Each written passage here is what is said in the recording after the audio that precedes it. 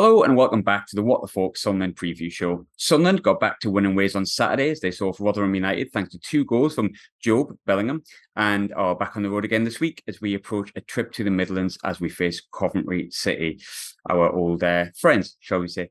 But like ourselves, Mark Robbins' side reached the playoffs last year. They've obviously lost key players over the summer though, so we have recruited Ross from Sky Blues Extra to give us the lowdown on what's been going on since the summer and also what's been happening in the opening weeks of the season. Ross, I'm going to pretend we haven't had a good 5-minute chat beforehand, mate, and pretend we've just spoke. How are you doing? Are you all right?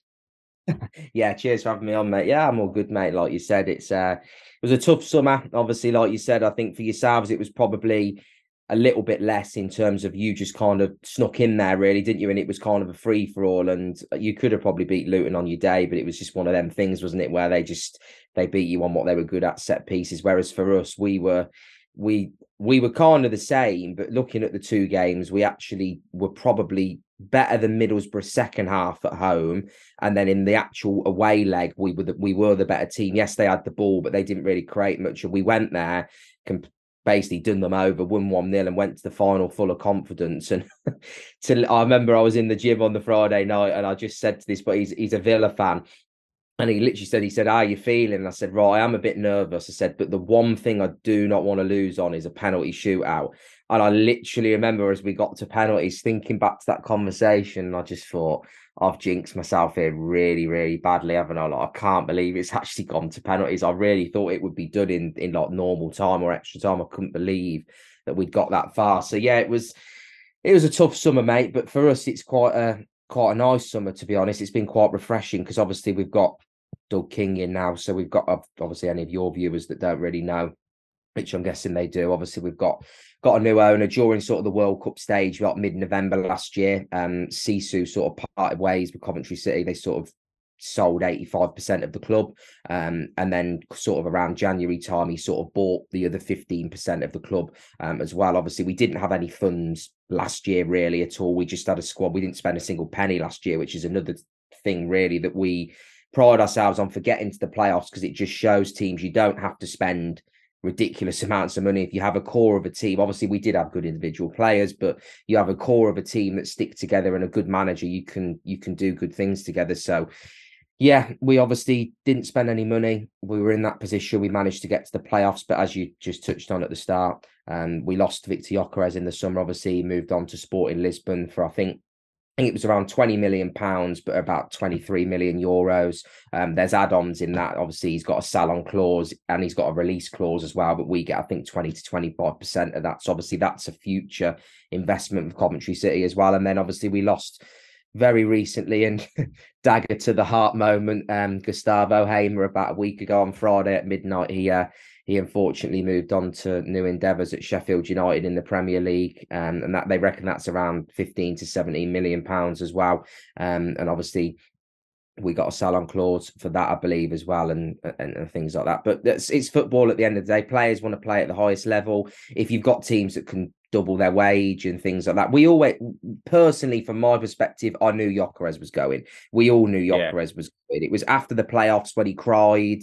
He waved to the fact, when someone's going. The one that we didn't expect, we knew there was a chance, but we knew we could keep more because he was a bit more what we thought was sentimental with the club was Hamer. And obviously, the longer it went on, the more that things were happening. People started to talk. They were saying, "Oh, he's going to be announced with the kit, blah blah blah." And I was always the whole time thinking, the longer this goes on, the more I'm thinking, I feel like people start to get desperate at some point, don't they? At the start of the window, people kind of see footballers, well, if they don't have their transfers wrapped up within the first 2 weeks, that, oh, well, they're not going to come for anyone. But it doesn't work like that. What teams do is wait and wait and wait and then panic and then just spend a load of money towards the end, especially someone like Sheffield United, who lost Sander Berg literally 2 days before to Burnley, and then obviously pounced and took Hamer off us. So yeah, it's been tough, mate, but obviously we've spent money as well, so we can't moan on that front. I'd say we're probably 3 or 4 short of having a really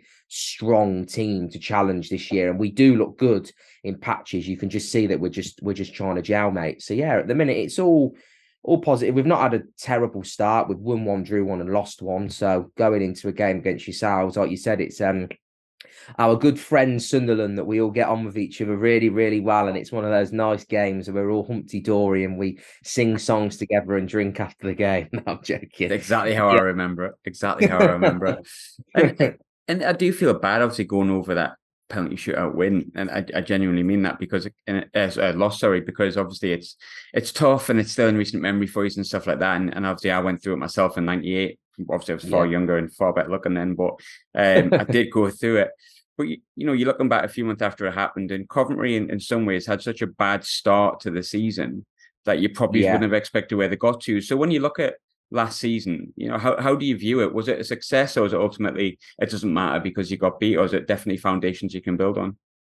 Mate, to go from where we were to then get to where we were was pretty incredible. Because I'll give you a backstory of myself really quickly, of how sort of, obviously we had the season, and then we started off by obviously playing yourselves. We drew 1-1. Obviously, we still had Gyökeres, we still had Hamer. We did lose Callum O'Hare, who was a big player for us the season before. He got injured literally the Friday before we played you on the Sunday. It was the last training session. He pulled his hamstring. So we were like, that's a massive blow to us. And he was obviously a key player for us that season. So we were thinking, oh, goodness me, like losing O'Hare was devastating. And then obviously we drew 1-1. We could have beat you in that game. You could have beat us. It was quite a nice game. Obviously, it was a rivalry sort of game to start the season. And then pretty much from after that game, it just went downhill. We had the news about the stadium. Obviously, we were meant to play Rotherham. The second game, well, the first home game, second game got called off because of the stadium situation. Then it was just a downward spiral from then. And I remember being on the way to Millwall, I think it was, away. And that was when we found out about, actually we were meant to play another home game, which had then been called off. I was actually in London. So Coventry fans were you can imagine midsummer when it's boiling hot, you're drinking on the way to an away game, getting drunk. There's loads of Leicester fans because they were playing Tottenham at the time. You've seen loads of rivals. You're thinking, buzzing. Go on your Twitter or whatever, and you see the club have announced that you now can't play another home game, and it's just like, what is going on here? Like, how is this happening to us again? And then to top it all off, we then played Hull away, I remember.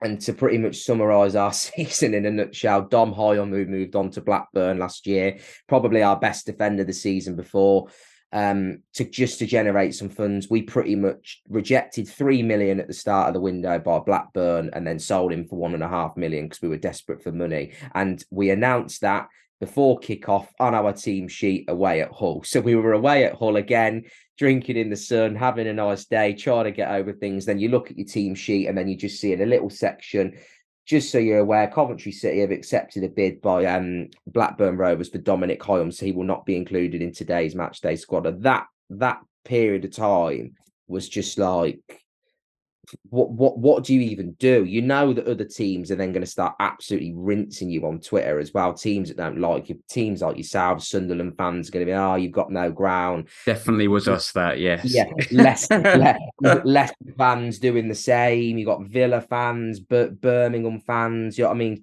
Blues fans going, "Oh, do you want a ground share again? We can rent you a stage." You know what I mean? All the stuff that you see, and it's just like, it is I'll be totally honest with you. I know people take the mick, but it is one thing I would not wish on any team, to be in the situation we are, because until you're actually in it, you don't actually know how, like, it's not even hot, it's disgusting, like, to actually be just allowed to just have a free for, not have a stadium. And I'm not just talking about our owners, I'm talking about the EFL, all of the other regulators and people who are involved, to allow, and I'm not being big-headed, we are still a big club in this division. For someone like Coventry City to not have a stadium, and for it to go on as long as it did, it was ridiculous. It was just like, how on earth are we getting to a stage of this again where we've literally got no stadium? It was just like, is this ever going to end? And then obviously they come to some form of agreement. We got our first win against Middlesbrough at home, and then that kind of really sort of mid-October time at the Rico, that was when we actually started to change our season. And then we went on quite a good run then. And I remember we beat QPR at home 2-0 just before the World Cup. And they had Michael Beale as their manager at the time. And that was when they were doing really, really well. Like, they were top of the league at the time. Like, they were right near the top. And we beat them 2-0. And that was when we felt like we were getting our club back, if that makes sense. And then obviously we had the World Cup break, come back. Doug King was the owner. People sort of a bit umming and ahhing. And then another kick in the teeth was when the stadium went up and Wasps went bust. Obviously, we were it's horrible to say we were buzzing when they went bust. So that was the best, most music to our ears we've ever heard, was that rugby club going bust, because they were just an absolute tragedy. For us, it was just horrific them being involved in anything to do. They pretty much were part of the reason why we weren't in our home anymore. So we hated them as you would. But yeah, obviously the stadium was up for sale. A lot of Cov fans thought finally they have to give it to us. And then of course your old rivals, friend and foe, Mr. Mike Ashley, decided, didn't he, to come and swoop in and take the stadium under his wings, and they managed to grant it to him. So we really liked him in hindsight. Yeah, you loved him because he made them crap, didn't he? So he basically just used and abused Newcastle, didn't he? To be honest, for a long time, he was like a Sunderland fan at heart, wasn't he, with the stuff he did to them? So, but yeah, he obviously come in and took the stadium. But Joe, I won't say anything bad about the guy, because from the minute he's come in, he has basically said the football club was so big to this stadium. We've not bought this to do what other people have done, like where they've bought it. And so he said, we've bought this because we want the arena, but the football club has to be here. He's not daft. He's a money bloke. He's all about money. He knows that we're a club on the up. And I'm not being funny. He's pretty much picked the perfect time to buy that stadium, because we've now got 20,000 season ticket holders there this year. That's without away fans and all the other revenue you get in there. We've got boxes that are now being sold for £25,000 each that you can buy in there. We've got all these players that we've sold. We've got money in our club now. We've got an owner who's actually willing to spend. So he's looked at it and thought, right, let's give this club what they want. So obviously we've got a Premier League pitch that you'll see on Saturday. It's a really best pitch we've ever had. Unbelievable service. We've changed the dugout, so they're all Coventry City. You probably saw it maybe when we played Middlesbrough on the telly. It's all Coventry City badges and stuff all over it. The changing rooms, we've moved back to the old changing rooms now where we originally were, and it's almost like a Man City style, like B-Tech Man City, where they've got like the badge in the middle that that teams do, and then it goes round in like a circle, and then the players have got them digital TV screens with like their names above and the kits. We've basically done it out like that, and you can just tell there's like a bit more of an aura, and it does feel like home. And I think he is willing to listen, and maybe potentially in the future, I'm not, never say never, he might sell part of it to the football club, because he's a businessman, and if he thinks the business side is doing well enough that he can get rid of 30-40% of it, I think he might do so, because it's a benefit, and it is a business and an asset to him. So I won't knock him on that. And yeah, it's, to go back to your point, to go from where we were there to where we are now. Obviously, we've got a bit more pressure on us this year to see where we end up. But last year was definitely, to go from the slum of the slums to end up where we are, was we were a kick away from the Premier League. Not even a game, a kick. Yeah. We did not. I think we lost once in 22 games, I believe, if you include the playoffs, or 23 games, and that was to Stoke. We had an absolute stinker at home. We lost 4-0. But bar that, we went on an unbelievable run where we just didn't lose. Luton didn't beat us all season. Middlesbrough didn't beat us all season. Do you know, these teams that are up there couldn't win against us. Their fans even said, look, it took us to literally a penalty kick to beat you. Like, they couldn't beat us in normal time. That was what was so sickening about it. I'd have rather have been sat here and gone, right, we lost 3-0 and we bottled it, to be honest. Yeah, we were rubbish. It was one of them. But to get within one kick away, it's something I'll never get over. It's a sickener. Like, it really is a horrible thing to digest, and you'll never get over it as a fan, but you have to park it. And we've got a lot of new players at our club now this year as well, so we've got to take that momentum and the aura we've got on the money and push that into this team we've got now, and really get behind them. A bit like yourselves, you've got a young team, you've got some good players there that you can be negative, and obviously we'll all have times we're like, oh, fuck this, do you know what I mean? Yeah. But the bigger picture is, if you get behind the team and you have good managers, you're going to get more success than you are if you're just constantly on their back. And we know with Mark Robins, everyone knows he can deliver in this league. He's a what I would call a GOAT of the Championship. He knows this league inside out, and how to get his teams playing. So yeah, we obviously, overachieved last year, but it was like an overachievement that was like a kick in the bollocks as well at the same time because of how close we were. If that makes sense. So yeah. I think you look at Robbins as well, and I don't know. It sounds like a really ridiculous thing to say. I don't know whether or how well Robbins would do at other clubs. I just think it's a perfect marriage. But you talked about new team, new players that have came in there. Now it would be completely wrong of me. I know you've signed 2 strikers, but there's one I'm really interested in. I think you banked the best part of 35 million for your 2 players that you brought in. Bit more money there because of the change of ownership. You can't really judge any player in 3 games. I get that, but I'm going to ask you to anyway. Some of that money went on Ellis Sims, who, to be honest, at Sunderland is a finisher excellent. Not always the best in his hold-up play, but very much a very good finisher and someone that I would have had back in a heartbeat. But he's played 2 games. I noticed he was dropped on Saturday. I think what's the early opinions? And I know obviously that's not the definite opinion, but the early opinions on Ellis. Well, funny enough, when we signed him, I text my mate, Sunderland fan, and he said, "Good goal scorer." He said he'll score goals. He said, but he's not what you think he is in terms. He said if you're looking at a Gyökeres level, who, in my opinion, and actually in my mate's opinion, was the best striker out and out. No, in the division. I agree with you on that. Country mile. On his day, I don't think there was anyone like Victor Gyökeres in that division. Best striker in the division by a landslide last year. I thought you actually like his presence as a player. I actually used to watch teams, and when he got the ball in the channel and was running with it, you saw away fans think, "Oh fuck, we're in trouble here," because they knew how good he is. Like he was one of those players that you just knew as soon as he got it in a certain position that it was trouble because he's that good of a player. It's like Hamer. If Hamer got the ball on the edge of the box and you give him time to switch it 60 yards, fans knew, or if they got it on the edge of the box and he had a shot, you're in trouble. Those players carried such individual quality and they were such a better level than the Championship. So yeah, to obviously compare him to him, my mate said he's nothing like that. I think the thing with Sims is like you said, I noticed it at Leicester away. At half time, we all kind of turned to each other and went, "Yeah, he's not Victor Gyökeres, is he?" Because he kept getting the ball in those positions. You know, the best way to describe him was he looked like he had pace, but he had cement on the bottom of his shoes that were like stopping him from having pace, if that makes sense. He runs really, really straight. It's almost like he glides, if that makes sense, but it's really like slow motion. There's no quickness to him.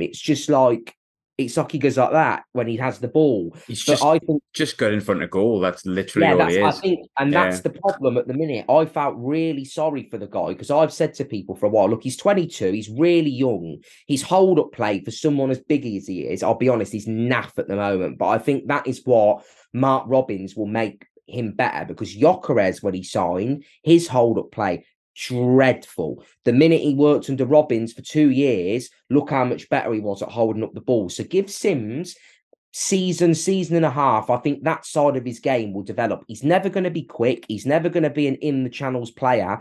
But as we've seen from clips, if you can get it in behind to him or you can square it or cross it, mate, he's a lethal striker in the box. And I actually felt sorry for him. We played Middlesbrough, not this Saturday, the one before, and won 3-0. We bought on, I'll touch on him in a minute, but the other striker, Haji Wright, and obviously Sakamoto, another signing. And all game, we'd not really crossed the ball in the air or anything for him. Obviously, that's what he wants. So I've seen him score headers for, obviously, you guys. He scored headers for us in pre-season. The minute he went off, there was balls being whipped in left, right and centre. I just thought, this guy must just think, I've been on this pitch for 60 minutes and I've not had one single cross like that to try and attack. Everything's been to my feet or trying to, work stuff himself. But the minute he goes off, it was like cross. And I just thought, he must just think, it's got to come for me at some point. But he is the type of player, he just needs that one chance where the ball gets put in the box, it ricochets, it bounces to him, and he can just blast it in the net. Like, he just needs that just to give him a bit of confidence. And the minute that happens, we'll have a poacher, basically, who will poach goals for us and could easily probably this year get 10, 12, 15 goals from just poaching. I think so. I think a lot of people, I saw on Twitter, people said, "Oh, Ellis Sims is naff, he's crap, blah, blah, blah." And there's been Cov fans who have said he's not that good. But there's a reason that Robins has bought him for. Also, a lot of people say you spent £8 million on him. We didn't spend £8 million. It's £5 million because basically it's 3.5 million. With once he plays a certain amount of games and scores a certain amount of goals, it goes to 5, which is going to happen. So I put it at 5. The 8 is only if we get to the Premier League. So the minute we get to the Premier League, then you can value him as an £8 million striker. But at the moment, he's a £5 million striker. So take it or leave it. People might say, oh, he's not worth that. But I see it as an asset, because if he scores me 12 to 15 goals this season, I take that all day long for £5 million. I'm not going to decline it. And I know from speaking to yourself, obviously my mate who's a Sunderland fan, Jack, he said if he is given the ball in a position, he's not a spooner. He will score. Now, he did spoon one against Leicester, but I think that was a confidence thing. And obviously, because he's not very quick, I think he just kind of panicked a little bit and thought, oh God, I need to just try and do something here. And he spooned it. But I think once he gets one, that's when in them situations and over training periods and things like that, he'll start to get a bit more of a feel for it. And he's still working out how we play as well. It's a totally different style of play to what he's used to and how we work. And he's playing with different players. He's been at Everton and then he's been out on loan at Sunderland. You know what I mean? Sunderland play completely different football to how Cov do. It's just like styles, players, everything. So it's going to take him a bit of adjustment time. So yeah, people can write him off, and a lot of Sunderland fans probably will. But like I said to Borough fans, I know a Borough fan that I spoke to before the game, I said, I wouldn't tweet anything about him, mate, because I know the one rule as a Cov fan is if I ever slag a player off, mate, they come and score against you that same game. So I wouldn't do it. So I know that any Sunderland fans that start giving Sims crap on Twitter, he's probably going to stick one in the net on Saturday. I'm almost, if anyone's listening to this, I'm not going to give you my prediction till the end, but one prediction I will give you is that he will score. I think, correct me if I'm wrong, and I'm sure there's one or two situations where this hasn't been the case, but Sunderland fans will back me up on this. I think every player that we've sold that we've played against in the past, like 2-3 seasons, has scored, to the point where we let a player go on a free transfer. Chris Maguire, playing for Lincoln, now plays for Eastleigh. As well. 4 goals a season. 3 of them against Sunderland in one game at the Stadium Light. And it's hasn't quite got that bad yet, but yes, Sims will score. But I agree with Sims. I think his first game he scored twice, and you thought, oh, blooming heck. But when you look back at it, it's just 2 chances he had in the box, and he scores again. He didn't score for weeks after that. And there was some Sunderland fans that didn't rate him. I think the majority liked him, but I think everyone could agree he's someone who he's every bit. He looks like he should be an Niall Quinn, but he's much more of a Kevin Phillips, if I can give him. Yeah, he's got a lot of work to do. Put it that way. Yeah. Robbins is not daft, and Robbins will have said to him, "You're going to have to work really, really hard when you come to this team, especially to stay in it." And obviously, I don't judge players after 3 games. I'm not judging any of our players at the moment. Like if we lose on Saturday, obviously, we've said it's a bit of a rivalry, so we don't want to lose. But I'm not going to go, oh my God, we've lost to Sunderland, we're going to be crap this year, because that's not the case. We've played 3 teams this year. Leicester, who are probably going to be up there to win the league. Middlesbrough, who are probably going to be in and around there once they start to gel. And then obviously Swansea, who have got a good team as well. And each one of their I've seen every single team's fans and spoke to have said, you've got a good side this year, you'll be in and around there again, you're going to give teams a really good run for their money. So when teams say that to you, if teams think you're rubbish or you just got lucky against them, they just go, oh, that team's not very good. But we're playing a completely different way this year, so I've got no qualms about it. I think it will click for Sims at some point. I just think it's going to take him a bit of time to get out of first gear. I think he needs to just learn to play our style of play, improve his hold-up play, and then once he gets that first goal and that's off his shoulders, then he can just relax a little bit more, and hopefully it will start to come. And if he gets 12 goals, 15 goals this year, like I said, it will prove out to be quite a nice little signing for us. Yeah, I think he'll be fine. In terms of your strikers that you have brought in, you mentioned obviously the new signing, but the one that's scoring the goals at the moment is an old name. Someone that, to be fair, has scored goals every season, but maybe he was less prolific last season. And you look at Gyökeres, but Matt Godden, 2 and 3. Correct me if I'm wrong. You'll tell me this. I'm pretty certain he had a fairly bad injury which knocked him a bit, or he wasn't playing as much for X, Y, Z reasons. Is he looking a bit more like the Matt Godden that we maybe saw in 2021-ish? Yeah. When is Godden never injured? That's the problem. He's a ticking time bomb. So I was right in some ways. Yeah, basically, he's one of those players that just never stays fit. Like I actually said, like people will crucify me for this. Like, don't get me wrong. I wanted to part ways with him in January because he didn't. His link-up play last year was abysmal. He did miss a few. Obviously, he's a clinical striker in front of goal. I'll give him a chance, and he will bury it. I know against Leicester he had a nightmare, but ever since then, it just sometimes he did it against you last year at home. He had that one chance where he completely missed an open goal. After that, that was off his shoulders. Then he always, on a first game, always seems to drop a stinker and will miss a few chances. But then after that, it'll go completely off him, and he'll start scoring. But the thing with Godden is it's about staying fit, and that's why it's really important at this moment in time. We've got the other boy, Hadji, right, who I'll touch on in a moment, but it's really important that Sims, going back to him, stays focused, because Godden is, at the minute, doing brilliant. Godden is fine. But Godden, I can guarantee you, will get an injury or a niggle at some point, whether it be in the next 2 weeks, the next month, the next 2 months. Something will happen where Godden will be out or he'll be injured. Now, that's the time where Sims will need to come in and play alongside Wright and really can give it a run for his money. Or Robbins will just rotate so that Godden doesn't get injured, as an example. Like, at the minute, he's not going to drop him, but maybe in a couple of games' time, he might think, right, Godden's maybe said, oh, I'm feeling a bit tight, Gaffer, can I sit on the bench type of thing? And then Sims will come in just so that we don't injure Godden and lose him completely. So, yeah, I think he looks sharper this year. I'll give him that. He looks really sharp. I think now he likes the fact he's got strikers that link up play with him. Gyökeres wasn't really a link up striker, I'll be honest. Gyökeres was a very much get it to him into the channels, and he will do good things with the ball and make opportunities for his teammates. But he would never really look to right, Matty, let's do a 1-2 and try. He was never that type of player. Whereas Hadji, Wright, and Sims are like that. They look for their partner a lot more, and I think that complements Godden a lot more. And it almost looks like he's got a bit more hunger in him this year. And Tom Ward, who actually does some of the Sky Blues extra stuff with myself, shout out to Tom Ward. Obviously, he's just gone travelling. He knows Matty Godden, and we all take them and go, oh, football friends, because he WhatsApps him.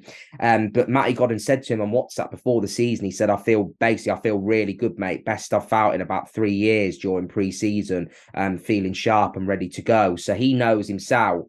He had a bit of confidence before a ball was even kicked. So I think at the minute, he's probably in his best period of form since, like you said, a couple of years ago when he wasn't as injury prone. And he's definitely someone Sunderland fans do not want to give the ball to, or him to get it in the box, because if he gets it, he will stick it in the net, and he will score, especially with the vein of form he's on at the minute. He will literally just get it and fire it in the goal. So yeah, it all depends whether he stays fit, mate. I'll be totally honest. And I would not put £50 on Matty Godden staying fit for the next 6 months, because it's never looking likely. But I really touch wood and hope that he does stay fit, because he's a really nice guy. He looks super fit, and he scores goals. And also my mum's quite a big fan of him as well. It's eye candy for her. She likes Matt. I always get a text when he scores or something. It'd be me. I see my boyfriend's just scored with a kiss. So she's a big fan, and hopefully I hope he stays fit. I think a lot of other women will probably vouch for that at the at the Cov games as well. But yeah, fingers crossed, mate. We'll see. But yeah, hopefully he does stay fit, and he is one to watch on Saturday for you guys. Definitely, you don't want to give him the ball in and around the box. If he does, he probably 9 times out of 10 I'd back him to put it in the back of the net. I remember him scoring in the first minute against us, and talking about men who are favourable with our mums. Ali McCoyster's mine, for those wondering. So, which is not a bad show. To be fair, good old Ali. Yeah, great guy.